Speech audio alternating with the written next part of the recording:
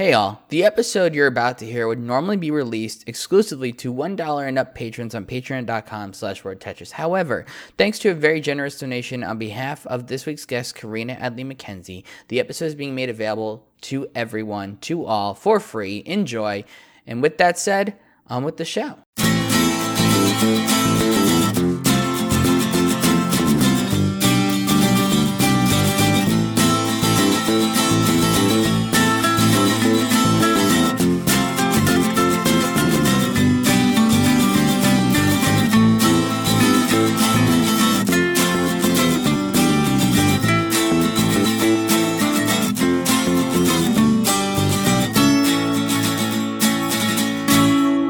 Karina Adley McKenzie, welcome to Word Tetris. Thank you so much. Welcome to my office. Thank you. How you doing? I'm good. Yeah? I just realized there's a whole board full of show spoilers behind your head, so I hope you Luckily, they're behind me. weren't too observant while you were setting up your podcast. To be fair, it wouldn't be the first time that's happened, and I recorded with Aaron Korsh once, and he had whole episodes of Suits on his board. And I was like, and he walked in, I was like, I'm not going to say shit, Aaron. I'm not, I promise. Well, I'm sworn to secrecy, but Lewis is about to give up mudding, dude. I mean, come on. No. I highly recommend that you don't do that. I definitely do not have a whole episode on the board behind your head. It looks more like A Beautiful Mind met that crazy guy from Ancient Aliens and then vomited on my board. But A Beautiful Mind goes in the personal board, and then it all gets figured out on the big group board, I assume. Yeah, I mean, figured out is one way to put it. So if you're just joining us for the first time on Word Tetris, you should know that we're currently in hiatus content. There is no regular release schedule right now. But that said, originally I was going to have my guest today on the show is just a bonus episode, like I do on the summer. Mm-hmm. But instead, she decided to be very kind and do the full episode. Yeah, I love a bonus episode, but my show's about the disenfranchised, and I wanted to make sure that there was content that wasn't behind a paywall. And the whole world appreciates it. If you're new to the show, the first 20 minutes of this episode will be available for free on wordtetris.com and all the various podcatchers, all that stuff. Then, if you want bonus Karina Adley McKenzie, head on over to Patreon. Who doesn't? Head on over to patreon.com/wordtetris. Sign up for the $1 an episode tier. You get the full episode. Sign up for the $3 episode. You get the full episode plus a bonus episode. Bonus Karina. So, now that that's all out of the way, paperwork's out of the way, tell me about your feelings on rewriting. Rewriting, I think it's funny because I always feel like the writing part for me is actually the outline. So that's where I feel like I'm like doing the hard work. Mm-hmm. And then once I've got an outline on paper, I feel like I'm just rewriting the whole time. My mentor, Julie Pleck, who basically taught me how to do this thing, the way that she writes is that she starts from the beginning, writes a scene, 2 scenes, 3 scenes, and then goes back, rewrites scene 1, 2, and 3, and writes 4 and 5, and then goes back, rewrites. So by the time she's finished the episode, she's rewritten it like half a dozen times. She's done a pass on every single scene. So when she hits the end of the episode, she's like done, because she's edited it already in her brain. And that's I learned from her, so that's kind of what I do, is just I'm constantly rewriting. But then there's the fun rewrites that you get once you're like deep enough into this that you're getting like network notes and studio notes and writing the Roswell, New Mexico pilot, which was at the time the Untitled Roswell Project. There were a lot of notes, a lot of opinions, a lot of major rewrites. And that's, it's part of the gig, but it's hard. Mm-hmm. What was like a hard day on the pilot? What was like a really bad one? The most difficult rewrite was for production reasons. So it was like I get pulled into a room. We're in Albuquerque where we shot the pilot. Like, we're ready to go. Cast is there. We're picking out, we're doing prep. Julie's there. You're scouting. Julie has scouted. I mean, Julie was scouting while I was casting here in LA. Mm-hmm. So, we're really, really close. And I get pulled in front of a board by our line producer. And he says, so here's how this episode is unproducible. And I was like, well, Let's okay. fix that. We had to kill some darlings. And that's always, I think, the hardest part for me. Luckily, now that I'm kind of in charge, a lot of that rewriting actually doesn't happen on the page. It happens in post-production, which still feels like rewriting to me. But at the time it was like, well, I only get to show the network one pilot. I only get one chance to sell them on this show. So when you're like casually asking me to just delete a scene, I'm like, but what if it's the only chance I ever get to show them what I can do? And so it's, heartbreaking. But I remember, there was originally a huge sequence in the pilot, in the script, that involved Liz, our lead character, and her father, Arturo, going to the cemetery to sort of lay a flower at the grave of her sister who died 10 years ago. And when they get to the cemetery, it's the anniversary of her death. When they get to the cemetery, they realize that there's a large crowd gathered to memorialize two other girls who died the same day, who the town believes were killed by Liz's sister. So when they show up to the cemetery, there's, a big crowd there. Somebody's giving a speech and weeping. We get to to Rosa's grave, and it's got, the word bitch graffitied on it and beer cans all around it. And somebody's drawn a mustache on her face. And there's kind of a little altercation there, and then they start to scrub, and there's a fight. That huge scene and sequence got reduced to Liz pulls over on the side of the road next to the roadside memorial where people have sort of stuck crosses, realizes that somebody has kicked her sister's cross down, and she just picks it up and writes it. Wildly easier to produce. Subtler, cleaner. Infinitely less expensive. Mm-hmm. And ultimately, because we had an extremely talented actress, we got all of it. We got the fact that this town doesn't honor her. We got the fact that, this family has been cleaning up this mess for 10 years. And we got the real grief of her being home in the space where she is used to having her sister and not having her sister. I mean, all the way back to the infamous we're going to need a bigger boat line. I mean, that's what that moment is. It's the we're going to need a big, because for those that don't know that story, basically they have this whole expositional dialogue of why what they have is not equipped to handle the shark in Jaws, and they're like, and then they see the shark for the first time, and they go, oh shit. And basically, J.J. Abrams has told this story. If you look at the script, Spielberg has crossed out all of that, and he just wrote on the side, "We're going to need a bigger boat." Amazing. That's it. And it's like all of that, everything, was probably a 2-page expositional scene gets condensed into one line that says literally everything. But those are the fun discoveries. Those are the discoveries where you go, "Oh, it's all right there. It's all there." Usually, the discoveries are fun.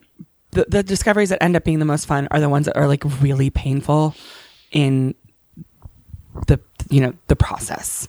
I am not a person who takes it lightly when I have to lose a scene or a moment that I really, really love. I got a bit of a reputation on the originals for sort of like what I used to write for the originals, for sort of kicking and screaming about certain scenes that were like really, really important to me and nobody else cared about them. Right. I would be like, if this scene isn't in the episode, I want my name off of it. I want to move to Nova Scotia. I'm going to perish in the ocean. And they were like, okay, but how do you still need to fit 42 minutes and 15 seconds into 42 minutes and 15 seconds. So math. The enemy of all writers. Math is the enemy, honestly, because the hardest rewrites are done because of money or time. Right. Which are both just fucking math. Sorry, am I allowed to say that? Yes. You can bleep me. You can totally curse. It's totally fine. Sorry, people, but the showrunner Roswell, New Mexico curses. In case the edgy teen drama didn't make that clear. I would like to be known from this day forth as edgy teen dramatist. What is the process you stood upon the writers of this show for rewriting? What is their rewriting? Yeah, what's the step by step? In a perfect world, we like to have the writers write their the whole room breaks an episode and out and sort of like builds a weave and an outline together. So when the writer goes off to write, we know what's coming. We've talked about the ins and outs of a scene. We've talked about the purposes of what every scene is. We've even like pitched runs of dialogue in the room down to like very specific character voices. So when a writer goes off to write, they have the support of the team with them very much. Other rooms who it's like they sort of break an idea and they're like, all right, the Supernatural is an example where it's like, all right, this is what the monster of the week of the episode is going to be. Go off and write it. And there's not a ton of like the entire room collaborates on it. That might not be the case anymore for Supernatural, but it was, 24 seasons ago. But our room is very collaborative. So they go off, they write the episode. In a perfect world, they then send Chris Hollier, who is my co-showrunner, their draft. He gives them notes. They send him another draft. He and I read that second draft and we both give them notes, and they get us a third draft. And I mean, we will keep giving them notes and having them rewrite until we are out of time. And then I take the draft for about 8 hours and I do my pass on it. And in season 1, my pass on all of the episodes was pretty significant, but I will say that in season 1, we very rarely had the time to do 3 rounds of notes and to give the writers sort of their opportunity to do their rewrites and their, put their real mark on it, because we were always kind of running behind. A season 1 show is a marathon. It's tough. Just came off one. It's just like, oh, Jesus Christ. Yeah. And I had really good intentions, but this is my first time at this. And I was mostly in Santa Fe where we film. So I wasn't able to really sit down with the writers after every draft and talk to them. This season really changed sort of our process so that I can do that. How did you change it? Mostly we have a lot more prep time in the room. So we have 10 weeks of writing before we even start roll camera at all, which is rare. Most shows get about 6 weeks. So that way I can be here for a longer time before I head off to Santa Fe. And then the plan is also, one of the things that's changed is we're going to fly writers to me if we need to. If I get stuck there. I'm a bit of a control freak, but I find it justified. I mean, it's my first show. It's my first chance to sort of like be like, okay, here's what I'm trying to put out into the world. And I don't love being on set. It's definitely not conducive to writing. It's not my favorite place to be. But I find that I also don't love the episodes that were shot when I was not there. So I have to be there.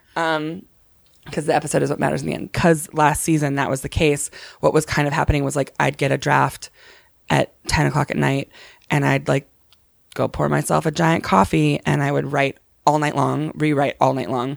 And then at 7 a.m, I would send the draft to the studio, get in my car and drive back to work and shoot a day, and was literally burning the candle at both. Completely not sleeping. Like there were times when I was on like a full 48 hours without sleep, which made me so fun to hang out with. Are you noticing that you need to put less of the need to put more into your pass? Have you noticed that's lessened because they now understand what you need? I hope so. We're just starting season 2, so I'm writing the first episode. Okay, and Eva McKenna is working on the second episode with me, and she has we've worked together for a really, really long time, so she knows my voice really well. I hope that the goal is always, as a showrunner, is always to basically teach everyone to do your job so that by, season 5 or 6, like you can do your job from a beach while everyone else just like knows what you want and makes it happen. I don't know. That's my dream is a beach or like a cabin, a cabin with Wi-Fi. No, my dream is that Wi-Fi dies.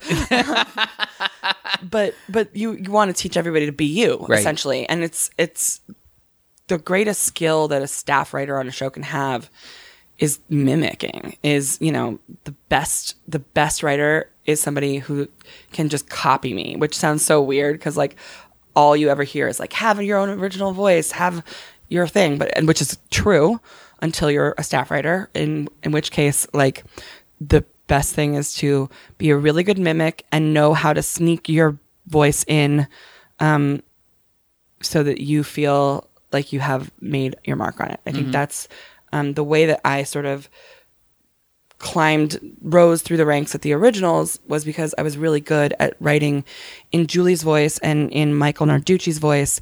And then I'd like find a character who talked like me, Josh or Jackson or Haley, and I'd throw in a line that I felt like if I was an audience member paying attention to writers, they'd hear that line and they'd be like, oh, this is a Karina episode. Right. But just one line, you know, you don't get to do that for the whole thing because it's not your job. Did you have a plan for how you were going to structure the writing system? Mm-hmm. Did you have a plan when you came into the show of Roswell? Did you have a plan for how you were going to enact it, and then did that plan change into what you just described? Or is it what you pictured became what you described? My intention was always to give notes and to let people write their own episodes and really to just change as little as possible. But that's just not how it went down for a season, because of the time crunch and because I was a little bit, a little bit psycho.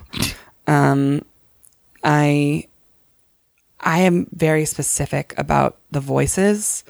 And I'm also a very like public facing writer. So I know a lot of writers who don't have Twitter or Instagram. I'm not that. I started as a journalist. And so when I started on social media, my goal was get more followers, get more clicks, get more money. Like You're describing my life. I'm already having like anxiety attacks from hearing that. Sorry, but it was like terrible. I was like, okay, I was a journalist and I'd be like, all right guys, I'm going to the Vampire Diaries set, follow me. Mm-hmm. And then I knew that those people who loved Vampire Diaries would follow me and, read my work, and then it would get some recognition. And that's how I grew my brand as a journalist. Yep. And then when I started writing for TV, I already had that. I already had a large number of followers. I had already sort of like created I guess it sounds so fucking lame and millennial, but like a brand. I had said, here's what you can expect from me. And so because of that, and because I have always engaged with fans, and I say fans, meaning I don't mean my fans, I mean television fans in general. Because I've always engaged, I feel like I can't do the thing where it's like I write something and then I just go into a hole and pretend I don't see the reaction to it. So my whole thing is like, in the end, I'm the one who has to answer for what we're putting on screen. So I'm the one who has to sort of like face the firing squad or, face the hordes of fans that just love me. That hasn't happened yet. But I'm the one who faces the firing squad, and I'm the one who doesn't sleep at night because I'm worried about whether or not we represented something properly or whether or not we made the point we meant to make. So in the end, if I'm not comfortable with how something's worded, I'm going to change it because it's my show. Let's backtrack because I want to talk about the journalist thing for a second. Did you notice that you took any skill sets from that past experience and put it into your eventual TV writing and then eventually into show running? Oh yeah, for sure. It's funny. We were just in the room, as you probably heard. We were sitting out. If you were outside, we were working on what's called a story document, which was the first thing that you send a network or in a studio before you send them an outline of an episode or a script. You send them a story document, which basically describes what's going to happen. And the story documents are very much written in the voice of TV journalism. So you're teasing the network, but you're not. It's basically a recap, right?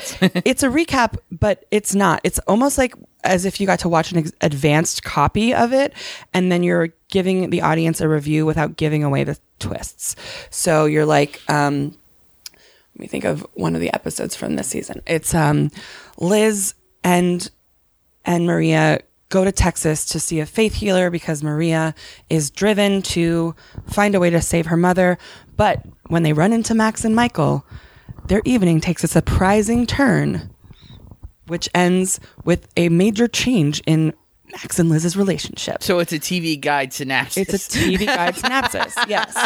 And so then we send that to the studio. Like, it's literally like, I'm so good at writing these things because I did it in my sleep as a TV journalist. So right. Some other writers have a really hard time. You send that to the studio and the studio calls you and they're like, well, what's the surprising twist? And you're like, well, there's a karaoke night. And they're like, well, how do Max and Liz's relationship change forever? And you're like, well, sorry to spoil it for you guys, but they kiss. Like, you don't put it on the paper. You just tell them in the phone call. You whet their appetite and be like, well, now I got to call and find out. Like, yeah. They're like impatient children who can't like wait to find out in the script. That's what you hope for. Like, you hope that you're intriguing them enough that they're like, okay, well, what's the answer? Because then you know that you're doing your job right. Right. If they're like, all right, cool, thanks, moving on, then I'm like, oh, I guess that wasn't that cool. How are you on speed? Because I noticed that my time as a TV critic gave me an ability to write quickly.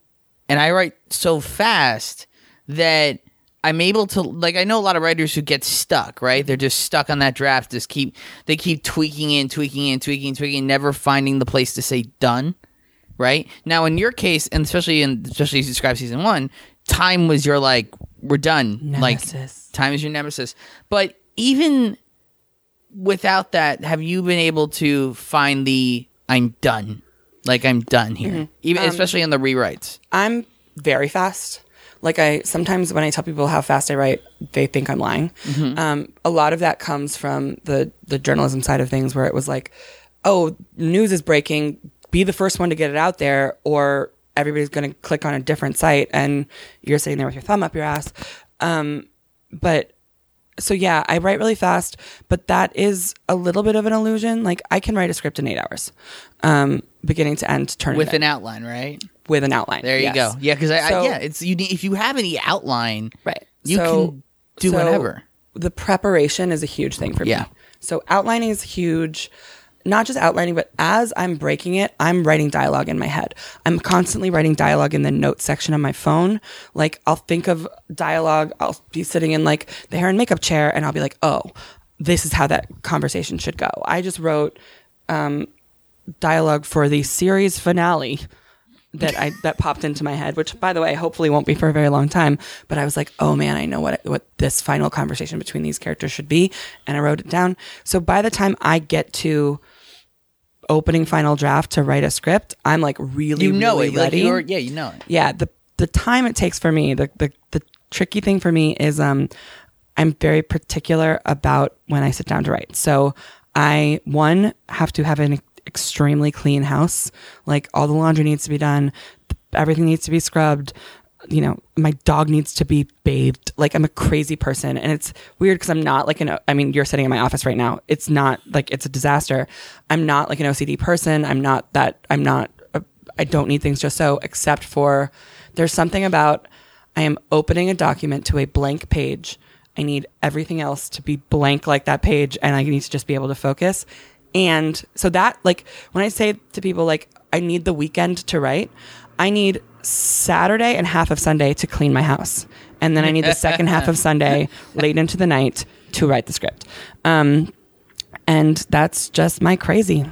How much, here's my question then. How much time does your prep take? Because I'll notice that even though the script gets written fast because I have the outline, mm-hmm.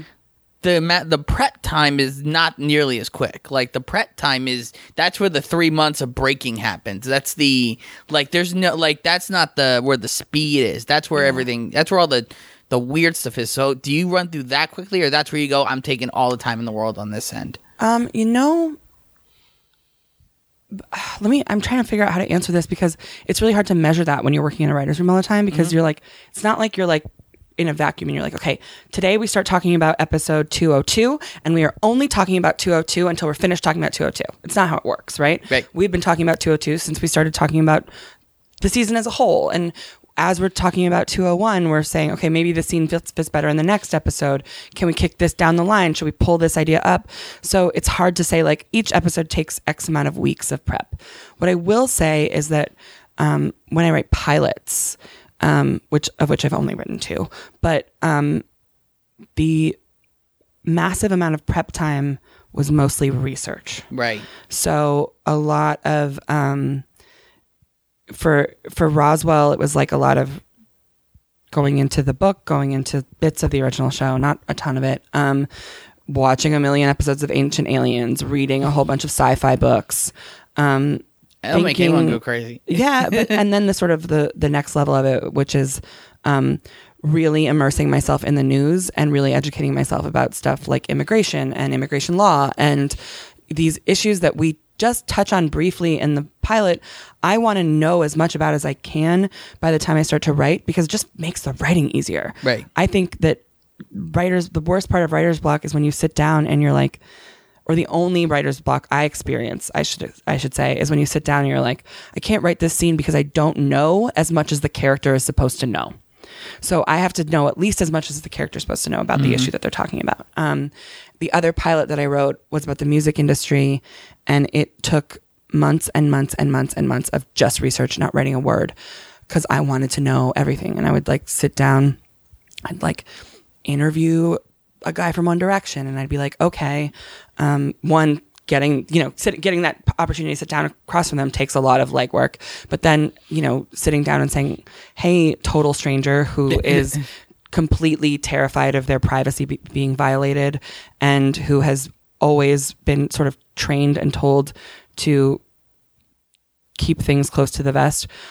Tell me what a day in your life is really like. Tell me about what something that would totally shock people about being on the road. And so that research process and then wading through all of that mountains of information to figure out what I need for what I'm writing, that's the biggest prep time. Then I get to paper and I'm just kind of just writing it. Do you enjoy that part at all? Because that's the part I can't. That's the part I had the most trouble with, the research, like the boots on the ground, cold hard facts research. It's like, it's not fun. I think that because I have a journalism background, I broke past that like awkwardness of it a little bit. And so I do have fun with it. Yeah. And to be fair, it's not like I'm like, interviewing the head of Los Angeles sanitation. I'm talking to a boy bander, or I'm like talking to some crazy alien conspiracist who like looks like he stuck his finger in a light socket every day for the last 25 years. So they're cool. I don't want to write about something that bores me. So the research for me is fun. And the thing is I cannot stress enough how much easier it makes this fucking writing. Like people ask me all the time. One of the biggest questions that I get on Twitter is like, how do you deal with writer's block? And I don't get writer's block because I don't start writing until I know everything I need to write. I get outline block. I don't get writer's block. I get outline block. Outline block for me, it tends to be less about like, it tends to be structural. Like I'm like, oh shit, I want this scene here and that scene there, but that scene needs to come before this scene in order to make that other storyline work, and fuck. And then I just get annoyed, and it's not so much I'm blocked and I don't know what to do. It's like, I'm just mad that the world doesn't automatically work out my way, and I want to have a drink. Do you go out of order at all? Or do you write in order when you're writing? I totally go out of order. So I try, every time I sit down to write, I try to first write something that I don't want to write. Really? Yeah. So like on my show, I love all this. I love all the stuff. I love all the characters and all the stories, but like, my heart races when I'm writing the romantic scenes or the fight, the arguments. I fucking love writing a good fight where both people are right. I am less lit up inside by the government alien conspiracy stuff. So if we have a scene in the bunker in this episode between like Maines and Valenti, I'm like, all right, I'm gonna go and write that one first, because I eat my broccoli, and then after I eat my broccoli, I get to eat the chocolate. It's so fascinating, because up until a certain point, I was like, yep, I do that. Like, that's the one thing. I always go the opposite way. I always write whatever I'm passionate about first. Like, that's the day. Writing that one, because I want to reward myself for being in the chair. Yeah, that's fair. By the way, sometimes getting in the chair is the hardest part. That's why I clean my entire house, and then I'm like, you know what? I should really start a new gym regimen. Yes. Right today. Yes. Today is the time to do it. And right now is the time I should do the dishes. Yeah. Like, right, you know what? The shower has not gotten a good scrub down. Like, haven't 2 called my weeks. grandmother in a while. Better do that. Oh, it's 11 o'clock at night where she is. Well, I can't write until I've called my grandmother. So gonna have to wait till tomorrow. Yes. Oh my god, I feel that so hard. So when you get past the draft, you're in the rewrites. Mm-hmm. What are the things beyond just production and stuff? What are the things where you go, all right, this I gotta change this. Like, what's the flag? What's the warning sign? Okay, so on my show, there's a few. One is I check to make sure I have not unnecessarily written characters crying. I have a tendency It's so easy to do that. I have a tendency to be like, as he tears up. There was one episode last season where during the table read, Nathan Parsons started being like, am I just crying in every scene? And I was like kind of offended because I was like, I'm right here. I wrote it. And then I went back and looked and I was like, oh shit, I wrote 3 times he tears up. I also most of the time really trust my actors. So like it's their business to decide if they tear up or not. Right. Usually. So I try to pull that out. I always do a second pass on jokes. My first joke is usually not the best joke. Actually, my joke is usually not the best joke at all. My writer, Eva McKenna, at least in season 1, was my person who I'd be like, hey, we need an insult for Isabel to call Michael. Can you send me 10 and I'll pick the one I like and then plug it in. So yeah, usually I defer to Eva and often to Lily Coles, who's one of our actresses, frequently fills in my bad jokes. I write like dad jokes and they're terrible, and then she's like, well, here's how that joke would sound in 2019, and she fixes it. Writing, especially dialogue jokes, very difficult, I find. Yeah. Like, When if it's you're just not a- a comedy person, I find physical jokes easy. Like, physicality, like, based jokes, like, those are fun. Yeah, I mean, for me, it's my sense of humor is very sarcastic and self-deprecating, and I have trouble writing any other sense of humor. Mm-hmm. I try to find my way through it. Positive? What do you mean? Like, yeah, I know, I feel Yeah. that. And then the third big thing for me that I do a pass on is, one, I try to make it shorter. I'm always like, all right, last thing I do is make this 2 pages shorter, because my episodes always come in very long on time. But other than that, the thing that I have to do is I take a long, hard look at the episode from the perspective of progress. So from the perspective of, did I, have I serviced all of the characters? Have I taken a look at how this would feel from the perspective of the Black female character in the room? And if she might feel differently about that, have I given voice to that feeling? So a lot of the time, sort of my last pass on it involves a lot of reaching out to other people to say, okay, what would your experience of this moment be? Here's what I think my experience is. And we find the character's experience. A lot of times that means reaching out to advocacy groups. Right before you came to visit today, we had Amnesty International here. It's World Refugee Day today. So we had a group from Amnesty International come and sort of talk to us about ways that we can tell stories that encourage empathy and encourage progress and avoid harmful tropes. So we do a lot of that on this show. That's sort of the last and most important step in the rewrite is making sure that in me making my pass, doing a very involved rewrite of somebody else's draft, that I haven't suddenly made this entire show from the perspective of straight white girl from Connecticut. Right. Because that's what I am, unfortunately. Outside the nemesis of time, have you had moments where you go, this is good? Like, yeah, I'm happy. Like, yeah, how many moments of like, I'm happy with this have you had? A lot. Yeah? Mm-hmm. Okay. I have one episode of the originals that I was not thrilled with in the end that I wrote.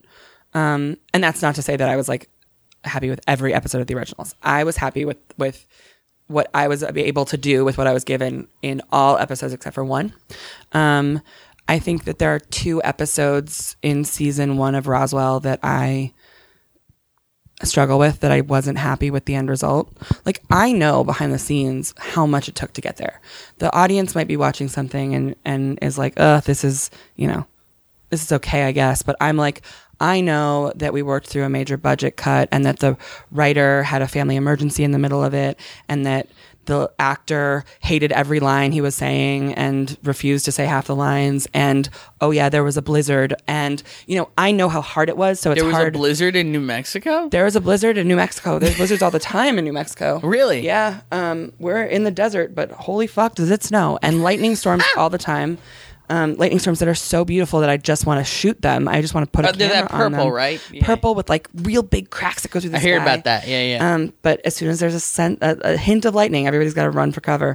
But so I know what we went through, and I have all that. So when I watch an episode, I'm watching it from a like, we survived and we made it. And so it's so good given what we did. Whereas like a fan might watch it and be like, nah, this is not as good as the pilot. They never know. They never know. But that said, there are 2 episodes in season 1 where I'm like, I could have done better with what I had, with the time I had, with the weather I had, with the team I had. And, it doesn't matter whose name is on that episode, who directed it, who starred in it, who wrote it. In the end, that's on me. Right. I'm the person who signs off at the end. And I admit that there were 2 times this season where I was just like, so beaten up by the end of an episode that I was like, oh, thank God, it fits into 42 minutes and 15 seconds. Send it. Get it away. Coming off the lessons of the first season, going into this season, what were the biggest things you wanted to improve on, particularly in terms of the writing process? I want to be a better mentor to not only the writers but the writing support staff. I want to understand the fans' perspective a little better. I am, believe it or not, you wouldn't believe this from my resume, but I am not a romantic at heart. I basically think love is garbage. And you're from the East Coast, I get it. And so I think that I write things. I don't think that like falling in love is the be all end all. But a lot of people watch TV for the love stuff. And so I'm trying to strike a better balance of not injecting my own bitterness about romance into the show. But to be fair, a lot of them are watching it because they want to see a thing that doesn't exist. Mm-hmm. Like they fundamentally know that the most, particularly like teen drama romance love is not a real thing. But they want to see it. Every first kiss you have isn't on the side of a mountain with the sun setting perfectly in between your mouths. But they want to see it. They want to know. They want because it's a fantasy. They want to live in that fantasy. Exactly. And I, believe it or not, I want to write the real stuff. You know what I mean? Like someday I'm going to write a show that's like really just. I feel like This Is Us did it brilliantly this year with Beth and Randall, and this whole season building to what felt like an epic relationship meltdown. And it was so tense, and I couldn't breathe for so many of their fights. And then they pulled through it. Sorry, spoiler alert. But like that, I was like, that's a fucking love story. It was a hate story. For so long, they couldn't get their shit together. They couldn't get on the same page. And then they did. And that, to me, I'm like, that's what I want to see, but that's not what everybody else wants to see. No, at some point you have to play the crowd, give the crowd what they want. Yeah, but you have to. I'm not writing a documentary. Right, that's their dessert. But then to me, the trade-off is you have to give them that dessert, but the broccoli is the social commentary. Like you're giving them social commentary. I guess so. I love the social commentary. It lights a fire under me. I've been a political junkie since I was 13 years old, getting into like arguments in my social studies class about hanging chads and getting kicked out of the last 4 years have to have been awesome for you. They were so hard. But yeah, getting kicked out of class for fighting about, Florida. And so I honestly it's funny because the show definitely has some social commentary in it, but it doesn't have more social commentary than my everyday life does. Like, I don't know anybody who goes through their day without somebody cracking a Trump joke during any day. And so yeah, every once in a while we say Paul Ryan's an alien on TV, and we go about our business. And like, you know, I guess I think that the show is as political as our lives are. But honestly, to me, and like everybody who listens to this is going to be like, wow, this girl sounds miserable. Like, she hates love and she loves politics. I call that a realist. Yeah, definitely that. I'm definitely that. Unfortunately, thanks, Mom and Dad. We're coming up. You know, time limit. We're coming close to the end on this part of the recording, but I do want to like talk about, you know, you got thrust into this, not thrust into, it's really the wrong word, but it's like this is like the first show, like the first show. I was thrust into it. You were thrust into it. Totally. How'd you handle that? I initially didn't want to do it. I didn't want to show run. No, I didn't want to adapt somebody else's work. That was scary. And I guess we'll talk about that in a minute. We are going to talk about that. By the way, bonus episode is all about adapting. So yeah, we'll get there. But to be honest, I didn't think I was going to run this show. A lot of times when there is a young creator or a young writer and they write their pilot, and I'm sure you know this, but for the readers out there, the writer writes the pilot and then the studio and the network and the writer join forces to hire somebody to basically be the writer's boss. So I thought that if the pilot got picked up, we were going to hire somebody to be my boss. And I was fine with that because I had only been in this business for 5 seasons, one of which I was a writer's assistant for. So you moved fast. I moved very fast, yeah. I went from writer's assistant to producer in 4 years, and that's very fast. And I guess I like figured, okay, I'll write this thing. Julie will executive produce it, and then we'll find a showrunner who, you know, works. But that showrunner would then have been my boss. Mm-hmm. No matter what my vision was for the show, no matter what my plan was, no matter what a fucking brilliant genius writer I am, they're the boss. And then all of a sudden I just looked around and I was running the show. And I was like, did Warner Brothers not notice that they let me run the show? They noticed. They knew what was happening. Is it that, do you think it was just because no matter what happens, Julie's right across the hall? Like, is that really what it is? Because like it's her and Berlanti. Like those are the safety nets for that studio. I don't think it's so much about them being safety nets. I don't want to underplay Julie's involvement in the show, but it wasn't so much that they were like, we'll be there to catch her when she falls, so much as they were like, she's ready to get pushed out on the tightrope, push her out. We vouch for the fact that she's ready. Right. And so, and they did. I mean, they were huge, you know, supporters of mine at the studio and the network. And fuck, I mean, could I ask for a better group of people? Julie Plec, Greg Berlanti, and Kevin Williamson. Like, that's like the dinner party I want to go to when I die. And they love me. No, I'm kidding. But they do. They really have my back. Yeah, not to underplay Julie's involvement in the show, but she's very hands-off. So when I need something, I have to reach out to her and say, hey, look, I have a problem. Here's the problem. Help. Or sometimes I'll get really excited about something and I'll be like, hey, can I pitch you our story? And I pitch it and it's like, she'll be like, ooh, you know what else you could do and add something? But she's not in the room. You know, often we've shot a script and she hasn't even read the script yet. Because she's got her own show to work on and she trusts me to do this and I'm doing a pretty good job. I will say that season 1 was really hard. I learned a lot of really tough lessons. A lot of those lessons, actually all of those lessons were things that people had told me so already. And I was like, I'm going to do what I want. And I don't want to say I got bit in the ass. I got like run over by a massive truck of my own creation. And I was like, holy fuck, I should have listened to everyone who's got more experience than me.